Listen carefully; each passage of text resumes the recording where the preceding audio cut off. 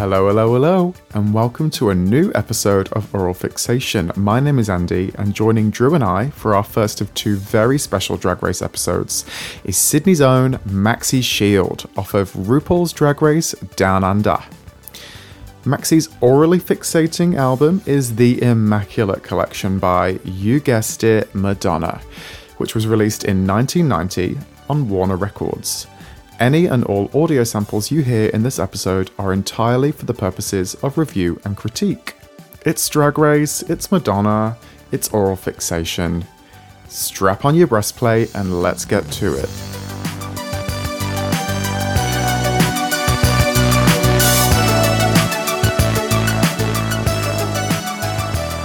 Great. Okay, well, welcome everyone to all of our listeners, and what a treat we have as we come to the finish line of cycle 7. Long-time listeners have our/my psychotic obsession with Madam X seared into their consciousnesses.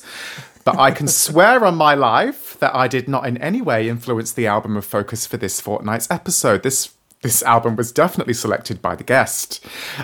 Joining Drew and I in her own lockdown is Sydney's Queen of Drag and iconic star of RuPaul's Drag Race Down Under. And most critical to this discussion, Sydney's very own unapologetic bitch. It's Maxi Shield, everyone. Hello, boys. Hello, everyone. Hi, Maxi. How are you? No, I have to say, I'm going to say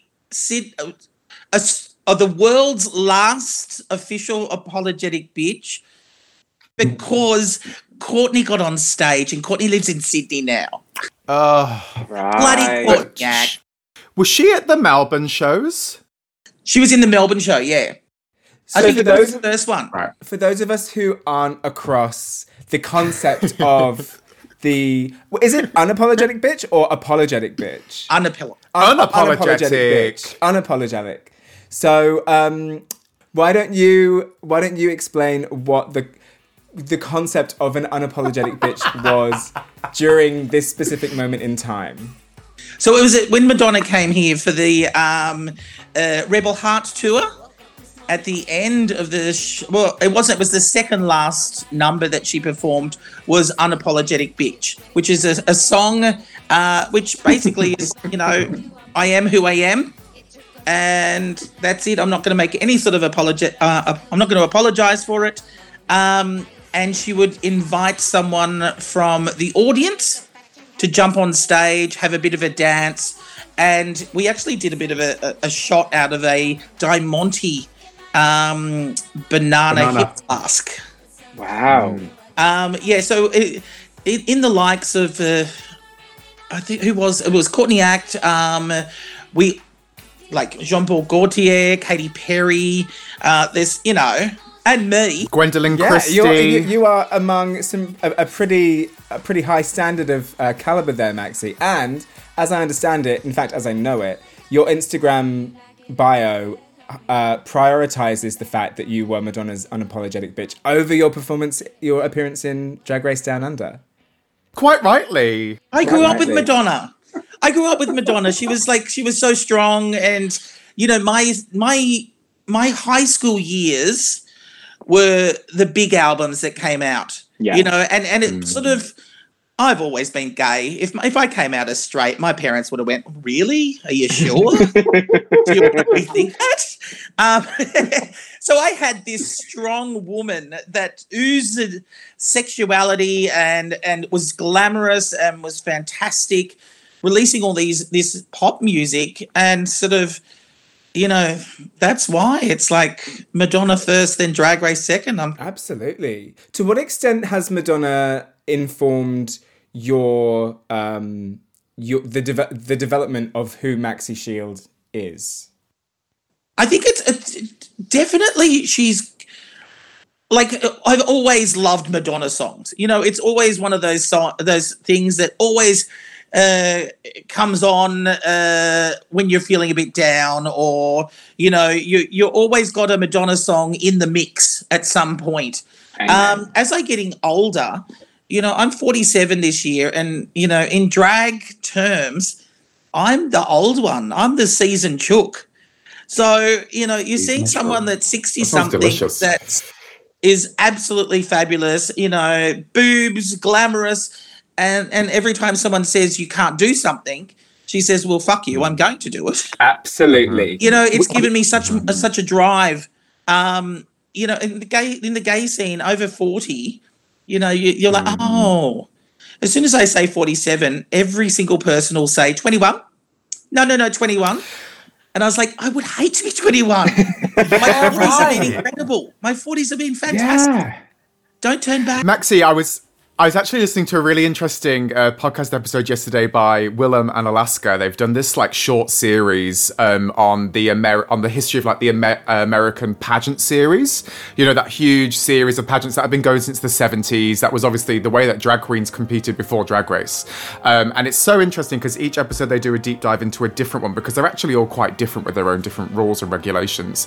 And there was a queen speaking in one yesterday. I'm sorry that I can't remember her name off the top of my head, but she won one of these pageants back in the late 70s, and she's still doing drag now. And she was saying that a lot of older queens in the US don't even bother with Drag Race because they assume or believe that because it's targeted at such a younger audience and the majority of queens are younger, that there's no space for them and they can't see themselves reflected in the show.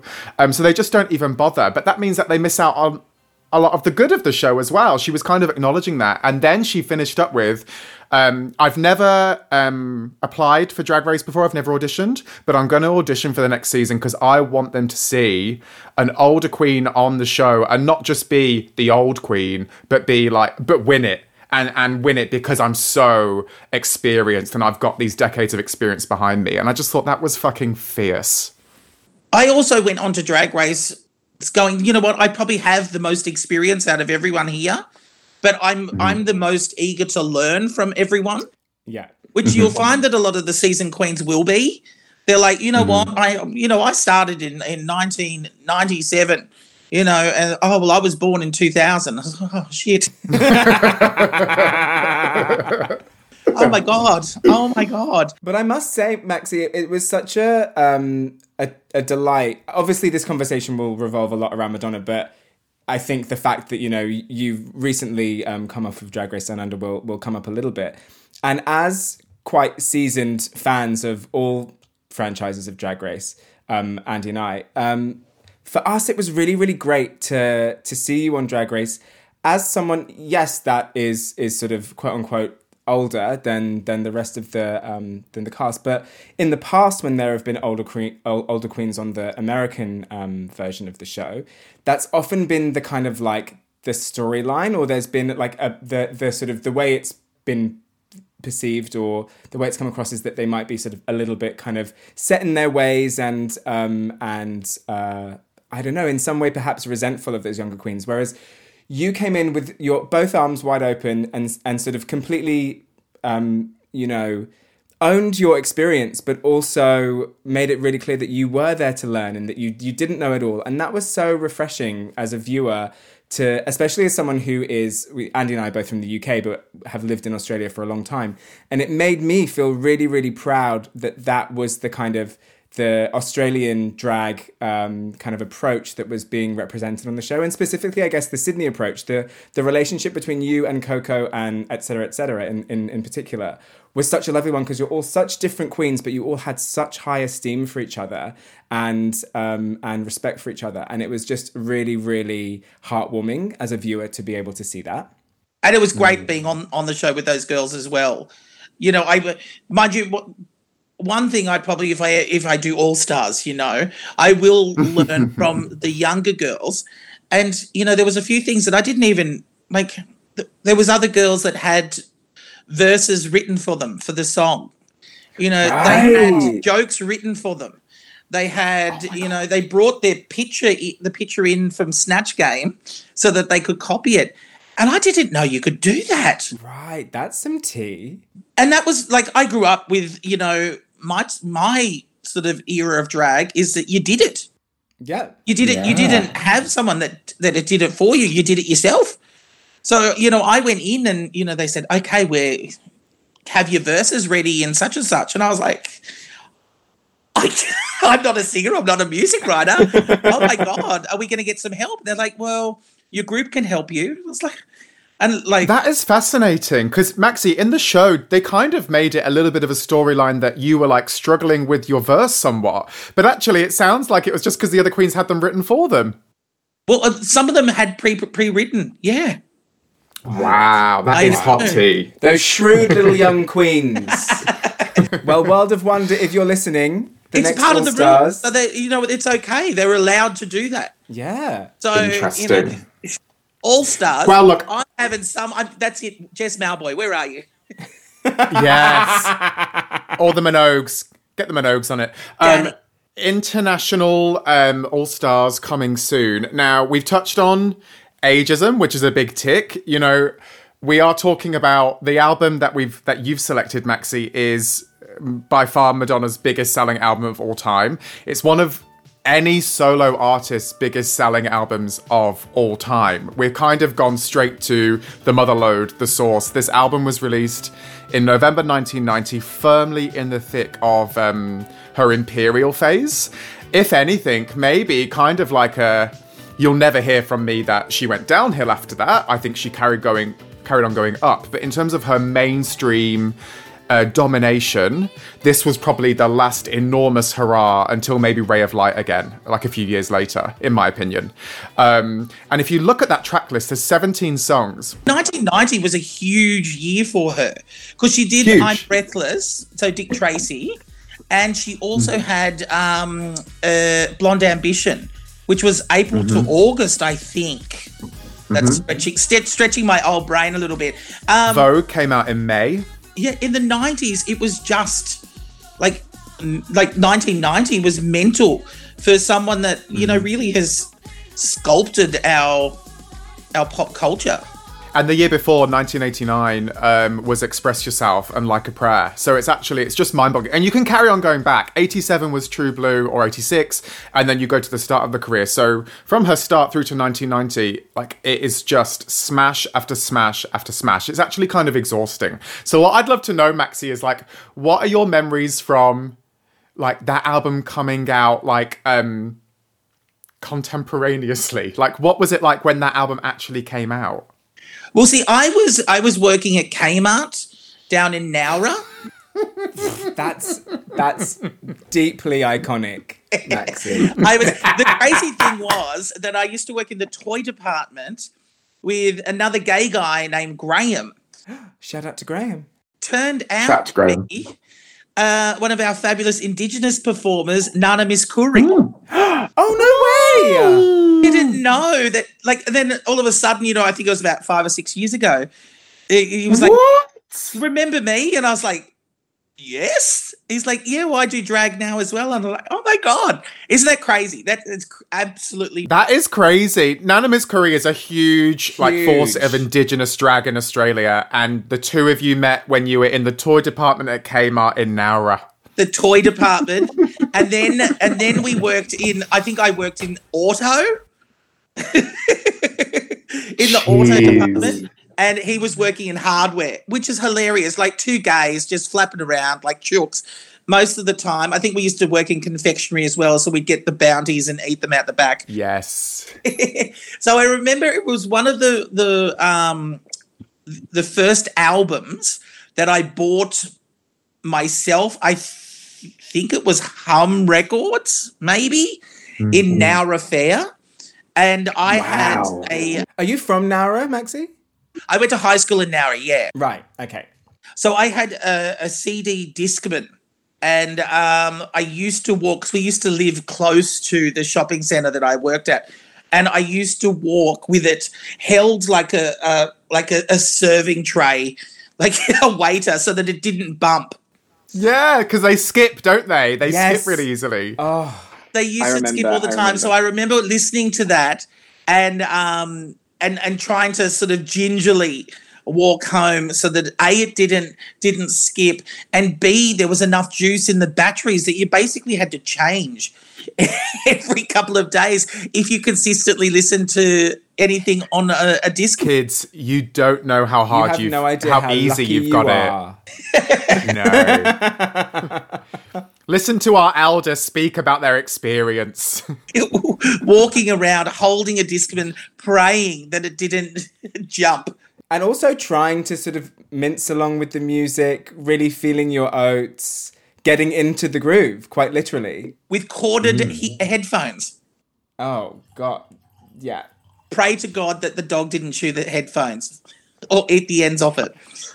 But greatest hits compilations served a much bigger role than they would now, because now if you just want someone's greatest hits, you just make a playlist on Spotify, or you go to the existing Spotify playlist. But back then, I mean, this wasn't even that long ago, up until quite recently, a greatest hits compilation was intended for you to get the very best of the very best in one succinct place with no filler. And it's just pure joy. So like listening to the Immaculate Collection like non-stop would just be sort of orgasmic.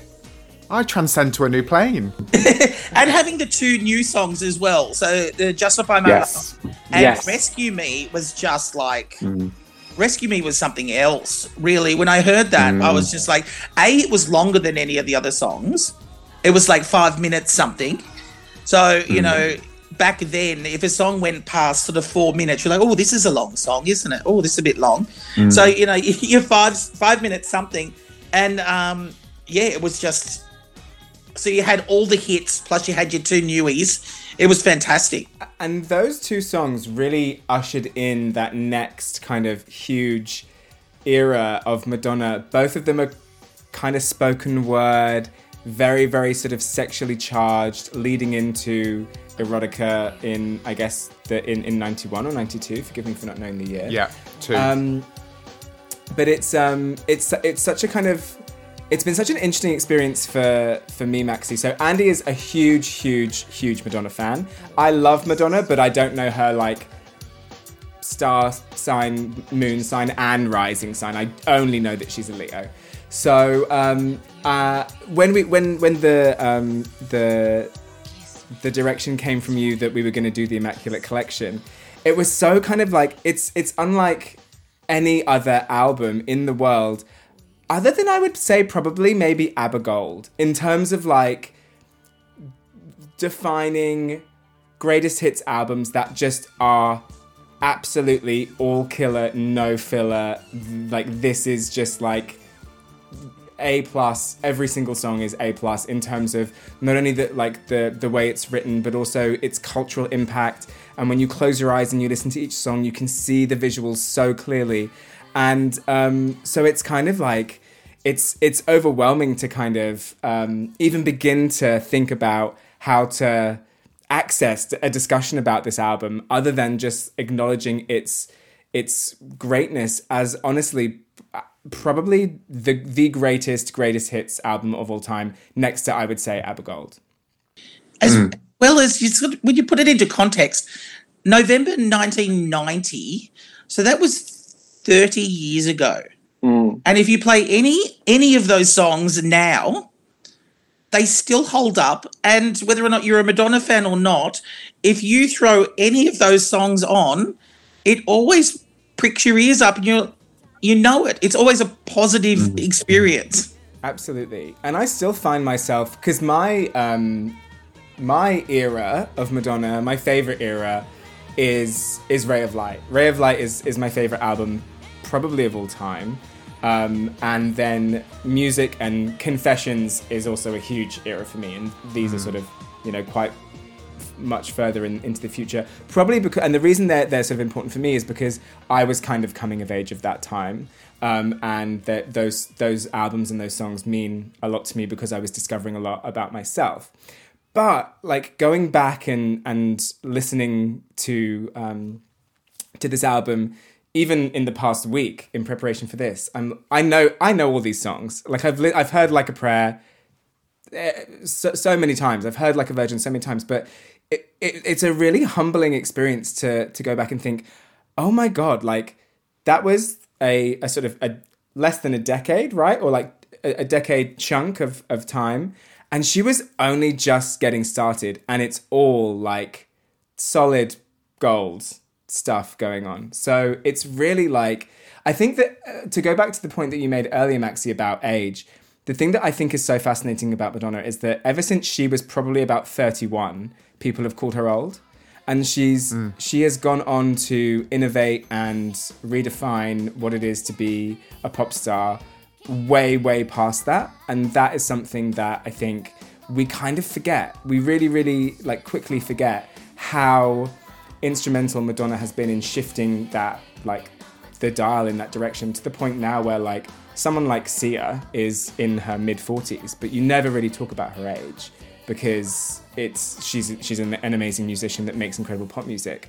And J-Lo's just turned 50, has she not? And when Madonna turned 50, it was in like the Hard Candy era, and every single press interview she did for Hard Candy, the interviewer would either ask about her age or ask if she was sick about talking about her age.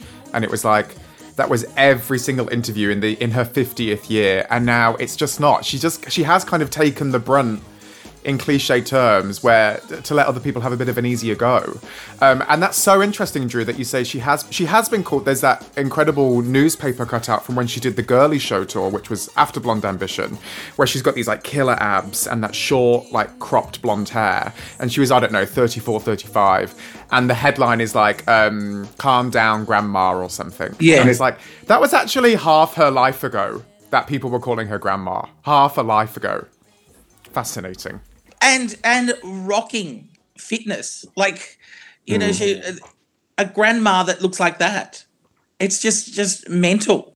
It's interesting. I was doing a little bit of research today, and one of the reviews for the Immaculate Collection came from, I think it's a British journalist called Marcus Berkman, who said that the album is perfectly named as it was released at the very moment that she'll become no good at all. And so it includes none of the builds she's going to record since. And it's just like, fuck off. Fuck off. How dare you have...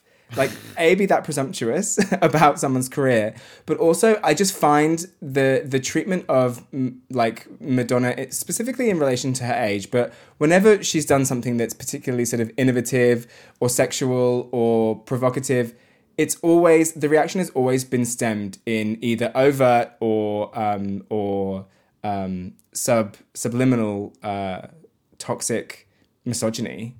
And I think that is why she is that unapologetic bitch, because she's had to be. Because if she listened to all the shit that people were saying about her, she would have quit years ago. But she didn't. And that, oh my God. And that, as a queer person, you know, that is something that I think I probably take a bit for granted, that she's really kind of ingrained in me and informed a lot of the pop divas that I hold in high esteem that have come since she kind of really set that standard. Strong woman.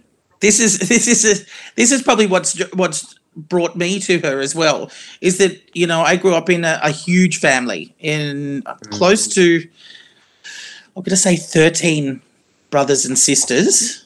So I have 6 brothers, 6 sisters, and me. Half, I call myself. Yeah, I love that. But, you know, there's a lot of the people that have sort of helped raise me are being the strong women in the family. Yeah. And, you know, a lot of times, especially sort of this era, is that, you know, women they've always been strong, but, you know, a lot of times if you're a strong woman, you know, you were knocked down. And here's Madonna, you know, saying, no, you're not going to knock me down. This is me. You either come with a ride or fuck off, which is sort of just so incredible. As well as sort of the visuals impact me as well, being sort of a drag queen, is this incredible, fabulous woman just saying, you know what, I can be sexy, and if it's not for you, then it's not for you. Move along. I can be sexy and aggressive. Yes, exactly. Do you have a favourite visual era, Maxi, of Madonna's? Oh, do you know No, I like them all. I think, you know what, the Gaultier where she walked down with her boobs out. Yes. We love that. Iconic. Just because it's like, fuck you. I knew you'd go straight to boobs, Maxi. But I do love, you know, the most iconic. You know what? There's 2. There's she did bedtime stories at the British Music Awards. Yes. Long hair, which, you know, as a drag queen, you're like, how did you stick a wind machine under that bitch? I don't know how you've done that. Had like a pleated dress on that was Versace. breathtaking. Just beautiful. Yeah. She wore that recently, Maxi. I don't know if you know, but she got that out a few years ago for like a party she went to, and the fans on the internet clocked that it was the Bedtime Story Brit Awards dress, exactly. Because she was just so beautiful. But then there's also what color is it? It's a green, but it's a almost an olive green long dress with a cow neck at the back in Express Yourself, and she pours the milk over her shoulder, which is there's no boobs in that. It's all back. It's visuals, darling. I actually just want to give a shout out to the visuals which accompanied the Immaculate Collection, because I think they were also used in the Blonde Ambition tour book, and they were all taken by Herb Ritz, who has taken some of the best photos of Madonna ever, including the iconic True Blue jawline album cover. But he was one of Madonna's gay besties, and he sadly passed away of HIV-related illness, and it was recently his 60th birthday. So I just wanted to give a shout out to the incredible photos for the Immaculate Collection taken by Herb Ritz. Now, I don't think there are probably two global pop culture phenomenons that we reference Drew more than Madonna or Drag Race. So really, Maxi is the ideal guest. And if we haven't already figured that out. You sit in the centre of the Venn diagram of this podcast, Maxi. I'm the cone tit of the discussion. Speaking of Herb Ritz, in Drag Race, one of our looks was born naked and everything's drag. Yes. And I'm pretty sure, because I was inspired by the Madonna look from the 90s from Vogue, and she had the see-through trench coat on. Yes. So that was, I think he took that picture as well, except I made mine out of a shower curtain. But, you know. You're a crafty queen. You're a resourceful queen. There's so much that I would love to ask you about both Drag Race and obviously aforementioned. So actually just going back to the unapologetic bitchery of it all, how did you come to be that person? Because, you know, as a longtime hardcore fan, it was only really the Rebel Heart tour that Madonna even considered bringing guests up onto the stage. You know, before that, she was actually kind of, if you were to pick a negative of her shows and set lists before that, it was because they are so structured and they're so choreographed, there's no real room for spontaneity. And the first show that I saw her do, which was the Sticky and Sweet tour, was the first tour where she actually, there was a section where she'd take like a request from the audience, and people would hold up these signs saying like, do open your heart. And she'd be like, no, I don't know the words anymore. She'd like shoot them down. But then the Rebel Heart tour, she started getting these celebs up, and I watched the Melbourne shows. I didn't go to the Sydney shows. But I remember seeing you on Instagram and in the press afterwards. And I remember saying, who is that drag queen with the massive tits on stage with Madge? What's going on? So I want to know, how were you approached? Like, how soon before the gig, how much notice were you given? And just what was it like being pulled up on stage with the queen? Well, obvious choice that I was chosen. But it's a crazy story. It's actually a really crazy story. So I have a friend that used to work at Live Nation. So he rang me, and each time he'd ring me, I was putting a face on. And I'd always have my computer going, and I'd just have my iTunes just on shuffle. So every time he'd ring me, a Madonna song had come on. And he said to me, look, we're looking at having a hostess for an entertainer's VIP parties. So it means that you'll be going to all the concerts they do in Australia. Blah, blah, blah, blah. And I said, okay, let me know more details. And then he'd be like, okay, so, you know, tell me how much it cost and all this sort of stuff. Okay, cool. So this happened about 3 or 4 times we chatted. And each time a Madonna song had come on. And there was not even any rumours about it. And I said to him, because I always pretend that I've got gypsy powers. I was like, my gypsy powers are tingling. Is this Madonna? And it's like, I cannot confirm anything. Let's just say it's M. And I was like, oh my God, oh my God, oh my God, oh my God, oh my God. So anyway, we jumped through the hoops, blah, blah, blah. And then it was sort of here. So I got to be the VIP hostess for all of her Australian tour.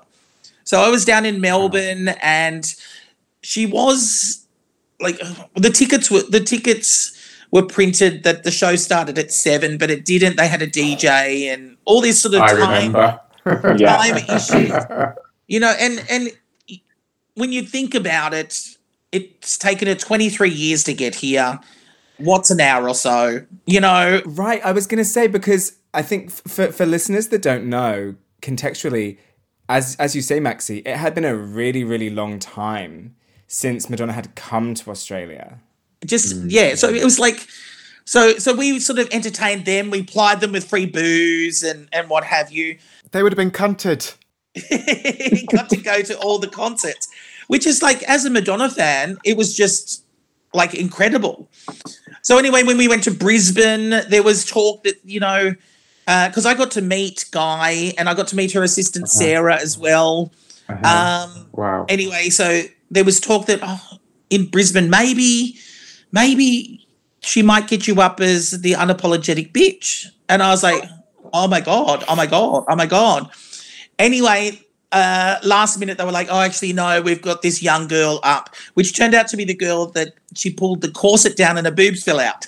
I remember, yes. So, and the girl turned out to be 17, which was like, oh my God. Oh, God. Well, no stranger to controversy is our match. So anyway, so then we went to the Sydney concert and it got to the last concert and it was quite funny because I said to my partner, I said, I might be able to get you a spare ticket. And he's not a Madonna fan. And he said, oh, well, how am I supposed to get to Homebush? And I said, I don't care, catch a train. He's like, oh, I'm not really a fan. I'm like, there are 1,700 hungry queens out there that would skin you alive for that ticket. Anyway, he was like, nah, I'm not going to go. So anyway, I went, and because it was the last, or the second last concert that they did, I actually was front row of the of the cross that she sort of had, and so then it was the last night, and my friend said, "Look, you're going to have a ticket in the nosebleeds, but do you still want to come?" And I was like, you know what? I love the concert. She gives 110%, definitely. It was a great concert. Amazing concert. It was high energy. You know, she danced and sang as much as every other, you know, young dancer that was up there. And then I think it got to, it was a couple of songs before Like a Prayer. And my phone had been on all day. And I was sitting in a row of gays that I hadn't met before. And in drag? And yeah, you're in full drag. Okay, yeah. In drag, in the nosebleed section. And my friend rang me and said, I think you're going to get on stage. And I was like, oh my God. He said, when I text you, you need to run down to the side door that we did the party at. And I was like, okay, cool. He said, well, which door do you have to leave? And I was like, I've got to leave from door 80. He goes, oh my God, you've got to come to door 16. Like, okay. So anyway, as I was like kept looking at my phone, like constantly looking at my phone every 5 seconds.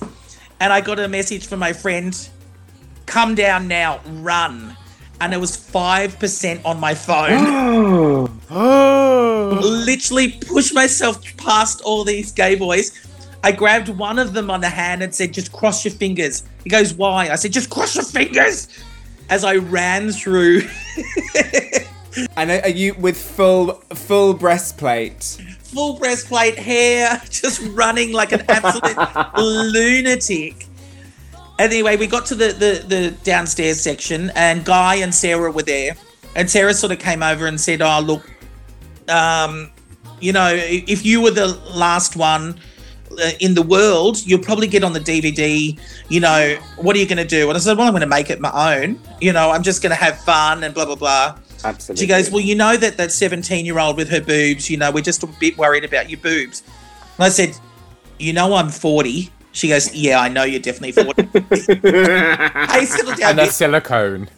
And they are not real. Yeah. Anyway, then sort of they looked around. I think they were looking for a better option. And they came back and they said, Maxi, you're it. Make it count. And I literally went into work mode, and sort of all my friends were up in the stadium, and they were like, oh my God, when we saw you walking, we were like screaming and blah, blah, blah. As I was sort of walking along, there was a guy that was working sort of stagehand, and I was like trying to pull the energy into my soul to try and, you know, when they try and push the energy down so that you're not having an absolute heart attack. Yes. Yeah. Yeah. And I was like, oh my God. And the guy was like, okay, what you're going to do is you're going to go across. When they say go, then you go through and then you go up. I said, okay, oh my God, it's so exciting. Hold on, I'll tell you again. What you're going to do is I was like, oh, he's done this to so many other people. Yeah, just let me have my moment. And it was literally go. And it was go. And what I took out of the whole experience was that as I was talking to her, you know, she was sweaty. She'd just done a 2-hour show. Her eyelashes were a bit clumped together a bit. And there was such negative press because she wasn't doing press, because she was like, you know, this is my last concert. And then the whole tour is finished, so I don't need to do press. Is that she didn't give a rat's ass about anything except putting on a great show. And as a performer, you're like, actually, you know what? She's given 110%. She hasn't listened to any person that's been an arsehole or said, you know what, you know, you're doing this wrong. You need to change this. She's stuck to where she was going, and she's delivered, and she was absolutely incredible. And then, so this goes on. Sorry, boys. No. No, I'm hanging on every word. Every word, Maxi. When was Girly Show? Was it 93? Yes.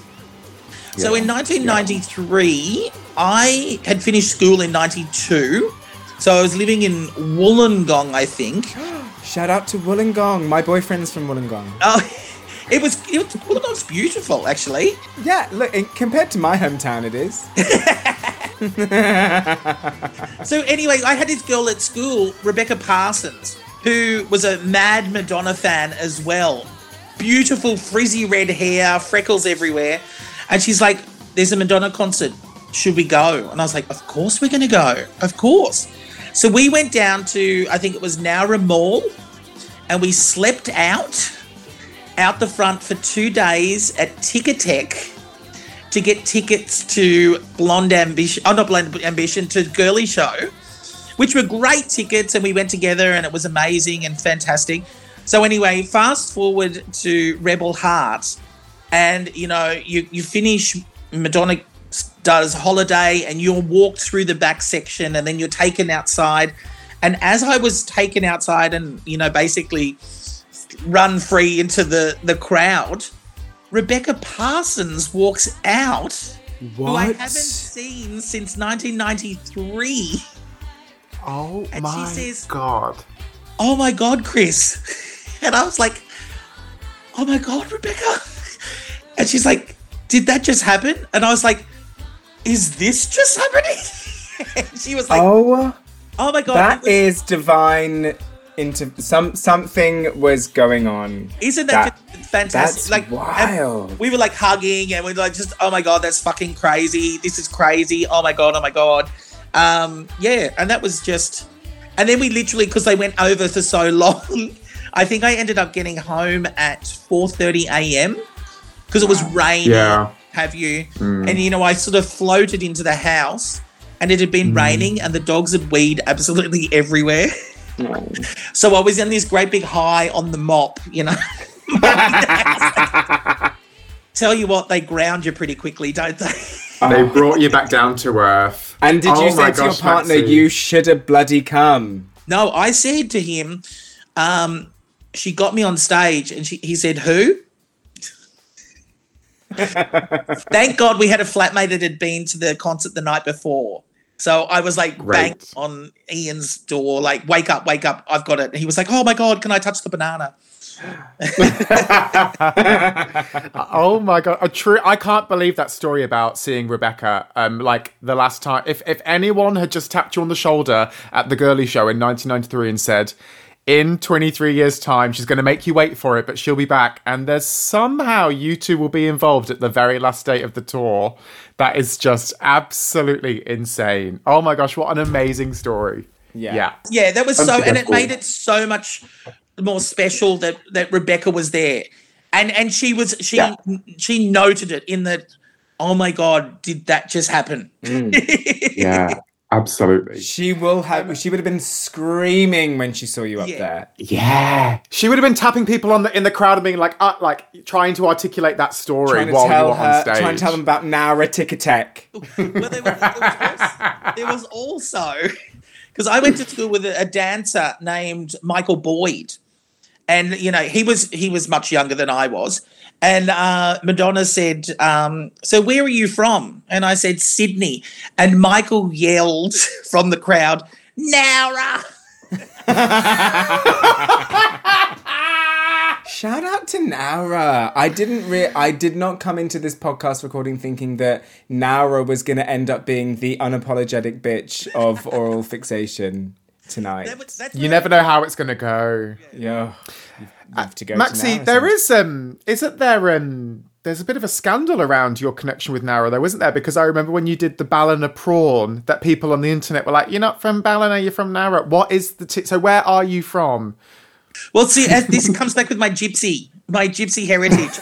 I was born in Ballina, and then we moved to central Queensland, to Claremont. Right. And then in 1988, we moved down to Nowra because we lived on sort of like a property-esque in Claremont, and so the drought had hit, and my father had worked at Glerathal coal mine. So he ended up, like, the work was drying up there, so to speak, and we moved down to Nowra. So I went to high school in Nowra. So I've been to numerous different places, and the internet, especially Drag Race fans, don't understand that you can live in more than one place and actually grow up in more than one place. And more inspiration coming from Ballina than perhaps Nowra. Maybe. Nowra's got a jail. So you could have taken it a completely other direction, but you went prawn, and we celebrate you for that, Maxi. Well, they've got the black cockadoo down in Nowra, but I couldn't. You also have to remember that I'm taking feathers to New Zealand. Right. So, you know, treated feathers are okay, but it's also another stress. Of course. So, I went with the prawn because it was made out of organza. Absolutely, and that is just the most natural link into, well, from the Queen of Pop to the Queen of Drag.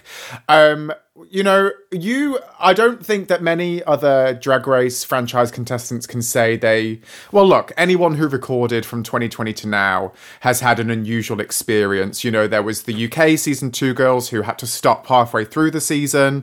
Obviously everything going in the US, but you all had to fly to another country and record a season of a show which was brand new. The Drag Race Down Under franchise was brand new. I can't imagine, all these insane lockdown protocols. When did you get the call for that? What was it like? What was going through your head when you were like, am I actually going to be going to New Zealand in January to record Drag Race Down Under? Well, my first audition, I think, was October. So we were approached on Instagram, and because there were so many hurdles, they actually approached the cast rather than have open auditions. Yes. Because we had to, you had to get approved, like there's visas because we had to go to New Zealand. And then up until the last minute, we didn't know that we had to actually get approval from Australia, from the government to leave. Of course. So, all that sort of craziness, as well as having COVID, like the COVID had hit everywhere. So coming up with, we had to take like close to 20 looks. How many suitcases is that? Well, we were restricted to, I think it was 5 suitcases. Right. Because you always see the queens leave dragging one little suitcase, and it's like I just don't believe you. Well, as well as the American queens, a lot of them are would be local. Yeah, so they of could course, come in yeah. with, wigs on blocks and what have you. But we had to have, 5 suitcases. That was it. They were actually weighed when we got to the hotel. Yeah. As well as we had to do 2 weeks quarantine. So the New Zealand girls didn't have to do that. That's true. So you're already you would have been going into that workroom just so kind of devoid of any sensory stimulus, and then it's all going on. Whereas the New Zealand queens, I guess, had that slight edge. Yeah. So we had 2 weeks quarantine in the quarantine hotel, and then we went to the cast hotel, and filming had been pushed back by 5 days. Mm-hmm. So, and did you know any of the other queens? I knew the New South Wales queens because we traveled together. Right. Okay. Yes. But yeah, so we had filming was pushed back by another 5 days. So we were essentially in isolation for 19 days. Mm. And that's because Raven couldn't arrive in time or something? I don't know what was going on there. But yeah, so just before that though, our permission to leave Australia, mine didn't come through till 8:30 on the Friday night before we left. Oh. Exeter's didn't come through till the day she was at the airport. She had to get it approved. That's too much. Wild. That's too stressful. That cockroach will survive anything. And then on top of that, see, this is a build-up. It was at times I was just on the lounge and my partner's like, "Are you okay?" I said, "I've got no more hair to lose. I don't know. I don't know what to do." So then we also had to try and ship boxes. So we could only fly 3 suitcases with us. Right. And we couldn't fly 5 suitcases. So we had to ship 2 boxes, but then they sent us the wrong dimensions. So I got the dimensions, and then we turned up at the post office and they're like, "Actually, they're too big." No, they're too big. And you're like, "Sorry, do you realize that I'm about to be on a international platform for something that none of us thought was going to happen? RuPaul is coming to Down Under, New Zealand Down Under. Just figure out the dimensions, please." And the whole time I kept going like this.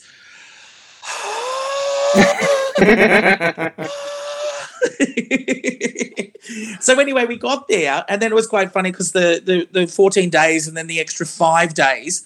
So then the New Zealand girls, before filming started, they were actually locked in at 24 hours beforehand. So then we started to film, and at one point, because you're not allowed to talk quite a bit on Drag Race unless the cameras are rolling, because they sort of want to capture. Will they tell you off? You're on ice. You're on ice. Yeah, because it's a TV show. You want to see it on TV. And the New Zealand girls were like, "Oh, the hotel's quite nice, isn't it?" And we were like, "Are you fucking joking? We've been here for 5 days. You don't even start." Well, Maxi, that takes us to a point in the conversation where we love you. I don't want this to be a sort of, too much of a blowing smoke up your ass exercise. But I think that Andy and I do just want to shout out a few moments where you just absolutely shone. And it's interesting. I've only just remembered now. So Andy and I, more and more frequently recently, Andy and I have guests on the podcast, but sometimes we'll just record an episode where we discuss an album, just the two of us. And at the end of our last cycle, cycle 6, we recorded an episode on an album by an American artist called Kalela. The night that we'd watched the first episode of Drag Race Down Under. And I believe in the episode we sort of chat about it, and we ask each other who our tips for the crown are. And correct me if I'm wrong, Andy, I believe that we said Karen from Finance, Coco Jumbo, and Maxi Shield. I'm sorry. I believe. But to shout out some of your iconic moments, I'll start. I think that your design challenge was, in my opinion, that was the winner. What you did what you did with that look was so kind of fashion forward and exciting, and I think that you schooled some of those younger queens, and that was a real big moment for me. I also loved your mini challenge win where you just nailed every single Australian fauna ever reported. But we have to discuss the microphone sleeve slip that shook the nation. Shook the planet of the planet. There were people in the US who were like, why hasn't a drag queen ever done this before on Drag Race ever? Like, but why were we only just seeing it? The merging of two Australian iconic sort of pieces of culture, Picnic at Hanging Rock and Vanessa Amorosi coming together. Talk us through how you were feeling during that, like in the build up to that lip sync during it, and your thought process behind the microphone. Well, I'm second in the world. So I'm the first one to have RuPaul and Michelle in the judging panel, but second season of Thailand, one of the girls actually. So that's where my Tora Hyman and Vanity Fair and myself always carry our microphone in our handbag when we're out, because I know this about Vanity. But my sisters in Bali, they always use microphones, and I love those girls so much. I just think they're just so fabulous. You know, I can sit in the club, and I hate going out most of the time because I don't drink, I don't smoke, but I can sit and watch them for hours. And I thought, you know what? It's never been done. I'd like to do a little nod to my Bali sisters. But the funny thing was, when we did Bogan Prom, so I think that was the singing challenge. And I was a bit worried because I was like, you know what? I can't sing. I'm not a singer. And I think I said to Michelle, if I could write a song and sing a song, then I'd be on Australian Idol, not RuPaul's Drag Race. Anyway, I'd actually put the microphone in my huge bum bag. And Karen had come over to me and she said to me, "Oh, are you okay? Are you okay?" And I said, "Look, if I go up against Electra, she's absolutely incredible." I said, "But if I go up against Coco, she's my sister. I don't know what to do. You know, but I've got a bit of a secret weapon." And I sort of, pulled it out of in which she was hysterical, rolling around on the ground. She's like, just save it. Don't show anyone, just save it. So when it got down to, I thought it was the yeast challenge. And I knew that I'd stuffed it up. Where I went into filming that was that I was the last one to have an opportunity to sell my yeast spread. But everyone had gone over. Which I bet is a sentence you never thought you'd say. No, yeah. I said it too many times.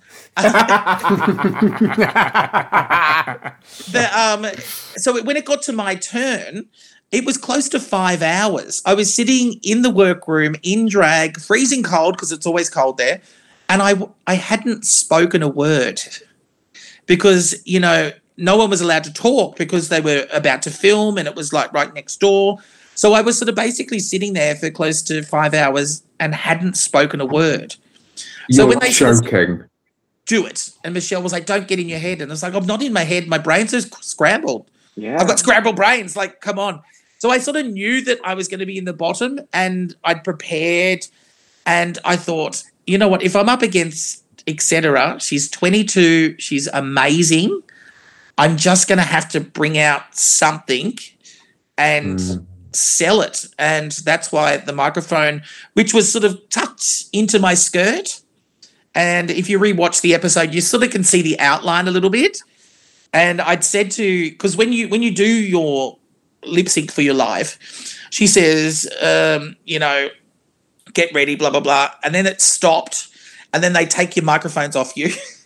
And I sort of said to the sound girl, this amazing lesbian, I was like, "I've got this here, but I don't want anyone to see it." And she's like, "Don't worry, girl. I could look after you. Don't worry." Amazing. And she took off my microphone, which that dress was basically having to get nude.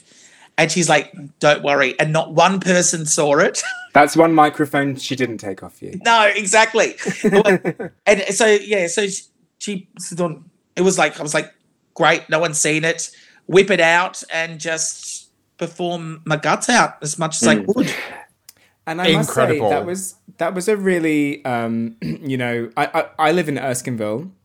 Andy used to live in Redfern, etc., is the sort of one of the Imperial in Erskineville is her home venue, and Andy and I have seen her there a lot, and also being a Sydney Queen as well, we have a huge affinity for you, and it was really sort of bittersweet seeing the two of you perform together because it meant that one of you was going to have to go home. But I think that it was one of those really, really lovely moments in Drag Race where the two queens performing against each other had a real reverence for one another. And I believe etc. said that it was an honour to leave at with you having won, and that was I was really, really proud to call Sydney home and to in whatever way I am entitled to own a little bit of the Sydney drag scene to myself in that moment, because it was just a really, really amazing performance and a very kind of respectful exit for etc.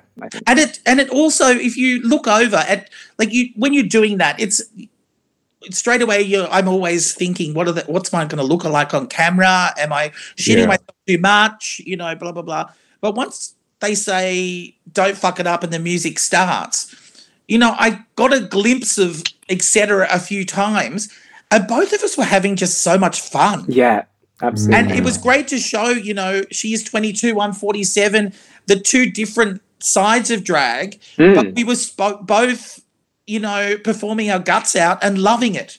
Yes. And there was something also very Australian about it as well, which, kind of Drew touched on this, but the way I can actually see you in my mind's eye now, like holding the microphone out with your Picnic at Hanging Rock, like wig and your dress on, and watching it was just so, I've seen that performance, never to that quality or level, but I know that drag from Oxford Street and, the Stonewall, and just as we love to see those glimpses of truly American drag on Drag Race, and I love it seeing that really uniquely UK drag on the UK. Like, it was just so Australian to see. It was like the best of Australian drag. It was wonderful. And I have to say, I was eliminated to Better the Devil, the Kylie song. Oh. But I've always loved Vanessa Amorossi as well. I was lucky enough to be a part of the drag Priscilla part of the closing ceremony of the Olympics. Wow. I didn't know that, Maxi. So, I got to hear her sing that song when it was out. It was, and she was like 18, right? She was so young. So young. And if anyone's listening, listen to the her version. She does Heroes. It's not the Mariah Carey. It's an original one, but she sings. She's got some pipes on her, that girl. Oh, you're like, how can that go up anymore? And she's going up and up and up, and you're just like, wowee. So to showcase Vanessa Amorossi to the world was also amazing. Yeah, what an honor. What else apart from Kylie? We've got other singers. I would say though, the as we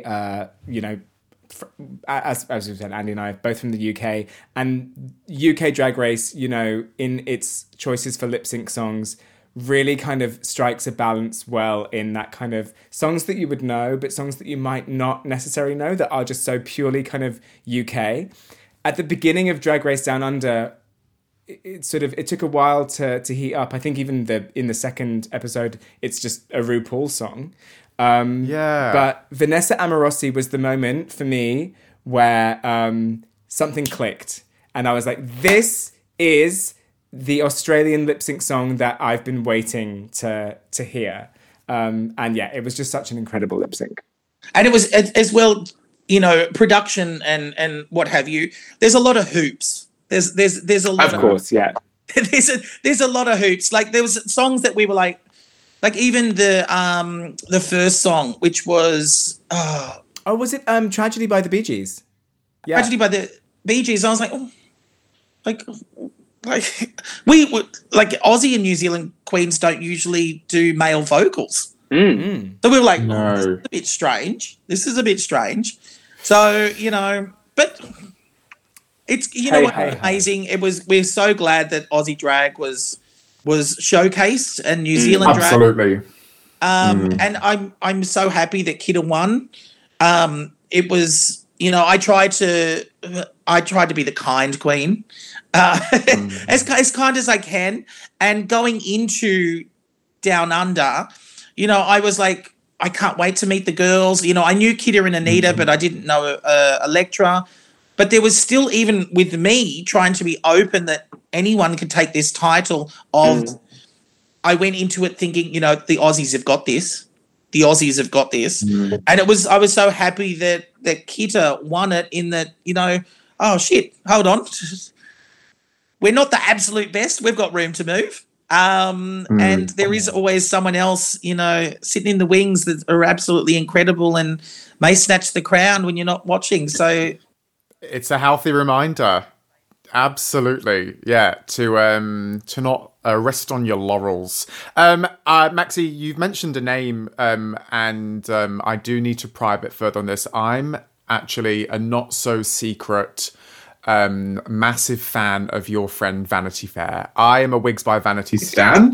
We've actually approached her to come on the pod, and she did actually say yes, she wanted to come on and do Mariah, but then her podcast with Courtney launched like a month later, and I think we followed up and she was like, I'm just too busy at the minute. So catch her when she's got a lull and she's coming on to do Mariah. We heard it here first, but every time I see her, I'm just like, oh my God, Vanity, I love you so much. Can I borrow your lighter for a cigarette? And she just rolls her eyes at me and lights my cigarette. It's iconic.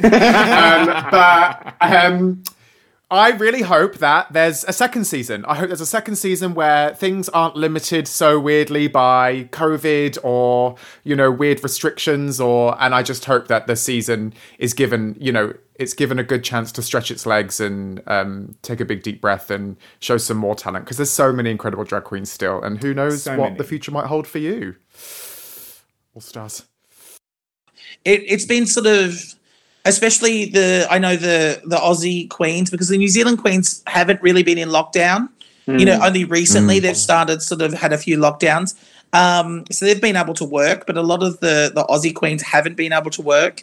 And, Dragfest UK happened. And, we love social media. We really do. But when it's rubbing in our face, all those gigs have been cancelled, we're like, yeah, good on you, bagger. It looks like lots of... Yes. But the tables have truly turned, because we really did have our moment earlier in the year with Mardi Gras and all of that. And, hopefully the tables... Well, we don't want the tables to turn again. We just want everyone to open up. We want everyone to be able... We want absolutely everybody. Yeah, there was absolutely everybody needs to get vaccinated. Yes. It feels like we really nailed chapter 1. And it feels like our sort of American and UK counterparts are sort of nailing chapter 2. But I hope that there's a chapter 3 where all of us can just go back to normal. Because I think that you make an incredibly important point, Maxi, in that, for queens that are in areas where lockdown is just sort of somewhat quite ruthlessly put in place, there are very limited options to work and to be seen and to not only share your art, but literally make money. And I just really, really hope that things take a turn for the better at some point. Soon. It's going to be soon. Yeah. Positive things. Speaking of work and speaking of when we weren't in lockdown, I do need to tell you something, Maxi, that Drew and I have actually seen you we've seen you perform. That's not a shock. We live in Sydney, but we've actually seen you on one specific time, which I need to tell you about. So it was actually after when we're in Sydney, we usually record at a studio on William Street in Woolloomooloo. And Drew and I had finished recording and we decided to walk up to the King's Cross Hotel No, we actually didn't. We decided to walk up to King's Cross just to get some food. We were starving. And Drag Race Down Under had started airing. I think it was maybe on episode 2 or 3. And we walked past the King's Cross Hotel and you were inside doing like bingo or something. Do you do drag bingo there? No, I think it was trivia. Right? Trivia. It was trivia. Trivia. And Drew and I looked at each other and we were like, that's Maxi Shield in there. What should we do? Shall we go in? And we walked in and you turned around, you had microphone in hand, you're literally working, you're trying to run a trivia show for people who are watching you. And Drew and I...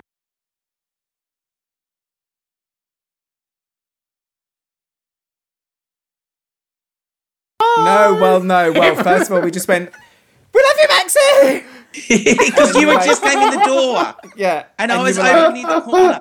Yeah, and you were like, okay, but like I'm literally like in the middle of a question, so I need to either come in and do the trivia or, you know, I don't know what you want from me. And we were so hungry, we were like, oh my God, we want to do the trivia, but we have to literally eat. So we want Maxi, but we want a kebab more. You know, yeah. So and surely you understand that. I vaguely remember because I think you just came in the door and yelled and then ran off. Yes, that's exactly it. and I was very excited because I just bought an iPad. You know, still waiting for the RuPaul money to turn up. But I was telling everyone that the RuPaul. And I kept saying, I'm not telling you that I won or I didn't, but I've just bought an iPad. So I think it was one of the first days that I was using an iPad for trivia. So I was real stuck up bitch. Well, that was our moment. And I'm sure we'll meet again when this is all over. And we won't just shout at you and run away. We'll have a drink together at the King's Cross Hotel. Sparkling water. And we'll get you a sparkling water and we'll shoot the shit. Now, boys and girls and everything in between, I am mindful that we're clocking in at past an hour here, and we do need to bring it back to the undisputable Queen of Pop. Do you have any more questions about Madonna? Specifically, I guess, about the Immaculate Collection. Are there any more sort of thoughts or feelings that you want to share? Okay, well, the Immaculate Collection has sold over 30 million copies worldwide, making it Madonna's bestseller and one of the world's best-selling albums of all time. I think we touched on that. Maxi, you mentioned that it was released in November 1990, which is my birth month, which means that the Immaculate Collection is a Scorpio. You were right, Drew, in that Justify My Love foreshadowed erotica, and Rescue Me was also that really cool kind of like 90s dance hinting at what was going on there. Rescue Me was actually used... Shout out to Lenny Kravitz writing Justify My Love, right? Shout out to Lenny Kravitz. Shout out to on the Madame X tour, which was her most recent tour before COVID. Madonna actually rehearsed Rescue Me for the first time ever. She'd never performed it live before, and she posted, this was quite cruel of Madame X really, she posted a video of her rehearsing it with a choir and then chose not to put it in the final set list. So it actually wasn't performed. It was used as an interlude, but sadly not performed. It was executively produced by Shep Pettibone, which is a great name to say. And he'd been working with Madonna before and after that. And it was unusually put through this treatment called Q Sound, which made it sound 3-dimensional on a standard stereo. So that was the final hot tea I had. Other than I've said this album name. You know when you say a word so much and you read it so much that you kind of lose meaning and it just becomes this abstract word in your mind. The title Immaculate Collection for the greatest hits by a pop star who was born and called Madonna could not be any more perfect. It is utter perfection in naming conventions, and I have nothing more to say. Well, and consider this episode called The Immaculate Collection. Before we go, I should really say I've got one more Madonna song. Go on. Oh, please. Go on, Maxi. One more Madonna story, I should say. Yes. In 1992, I actually I finished high school, year 12, and down in Nowra High School, they do a year 12 concert. And always one of the guys would dress up in drag and do a number. And I'd actually just seen dare I say, a dreadful video of Blonde Ambition, and I'd seen the Like a Virgin masturbation scene. Touched for the very first time. So I said, sure, I'll do it. So I made Sounds appropriate. out of orange cardboard. I borrowed Prue Gibson's swimsuit. Shout out to Prue Gibson. I wore a blonde wig that we got from, I don't know, the $2 shop or something. And I did like a virgin for the Year 12 concert down in Nowra, which they still talk about. Honestly. The queer history of Nowra continues to reveal itself the more that I hear about it. Nowra is queer. Maxi, would you host like a Nowra Pride, Nowra Mardi Gras, or is it just a bit too close to Sydney to have its own? That'd be great fun. I'd like to actually do something with Nana Miss Curry. Yes. We would the love girls that. come home or something. We would love that. that. Would be great the fun. girls come home, yes. And, next year is my 30th high school reunion. So maybe that's a great opportunity. Maxi, maybe you and Nana Miss Curry can perform in the car park of the Kmart to really go home. Yes. And there'll be toys, there'll be auto, there'll be... Yeah, and then they'll show us the videos of us nicking lollies from the confection. And they'll give us a you bill actually owe us about $45. with so 35 years of of the booking inflation. fee. Boys, I actually have one last question for the two of you. If you could pick only one song from the Immaculate Collection to listen to for the rest of your life, what would it be? I'll start. Open Your Heart. That's very good. I do love that One song. But my go-to at the moment is Like a Prayer. I performed that in Manila. Not in Manila. In Manila. To 5,000 people on a Tuesday night with the Dasha Velour tour. And it was gospel. It was like, even just thinking about it makes me go goosebumps. Do you know what, Maxi? Wow. I always thought that because I've grown up with like a prayer and it's just sort of always been in my ether, it was just this sort of like radio song that didn't sort of, profoundly affect me in much of a way. And in 2019, I went to Splendor in the Grass for work, and on the last night there was this like secret party that happened. And we went, and it was this kind of weird, like that scene in the Titanic where they all go underground and they kind of like are doing all this Irish dancing. It was like that, but it's Splendor. All these people were like on the rafters of this like weird kind of cabin, and everyone was just going really kind of wild. And Like a Prayer played, and I had this religious experience where I was like, this is actually such an incredible, euphoric, all-encompassing song, and it's been in my atmosphere my entire life, and it's only now clicking to me that it's just so perfect. So I used to kind of really, to my own detriment, dismiss Like a Prayer, but now I've just got so much time for it. And that was really sold at the Rebel Heart, Andy. It was... Did she do the concert? Did she do Like a Prayer? She did Like a Prayer.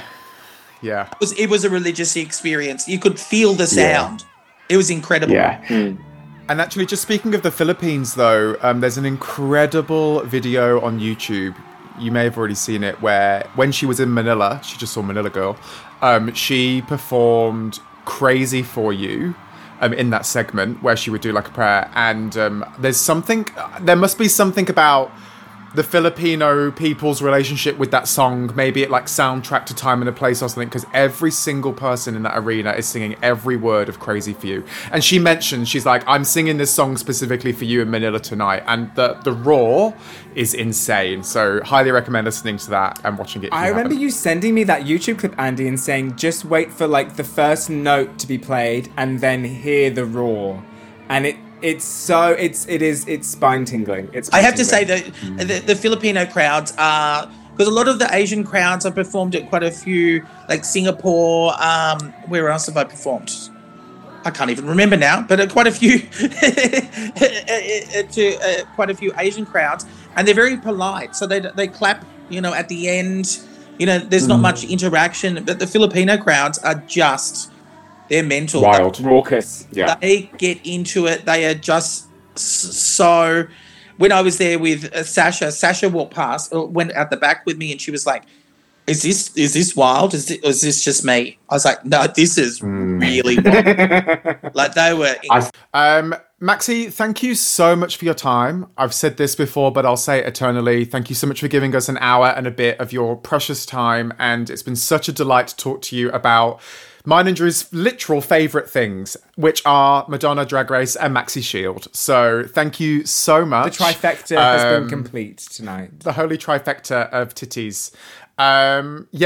So where can people find you on social media, and what are you? I'm Maxi Shield on Instagram is probably the easiest. And on Friday nights, my Drag Race sister, Coco Jumbo, and I, from 6 p.m, we do like a little Instagram live. And I've clocked your Coco Jumbo hoodie that you're wearing. Yes, it's my Coco Jumbo hoodie. They're so comfortable. We do something called the fannies. So, we're the fannies because we've got big bums. And we just sort of chat to people. One thing that we love about drag is, the performance and all that sort of stuff. But there's that sitting around in a dressing room, your feet are sore, the makeup's shit, your hair's crap, but that dressing room chats is what we sort of bringing to life on Instagram Live on Fridays. So you can find us there. It's lots of fun. And Coco's a crazy bitch too. So, and we would love. I'm manifesting this into existence. We would love to have Coco on the pod. At some point. We'd love to have Nana Miss Corey. Actually, I would love to interview Nana Miss Corey. Yeah. Do it. We were in lockdown. They got plenty of time, girl.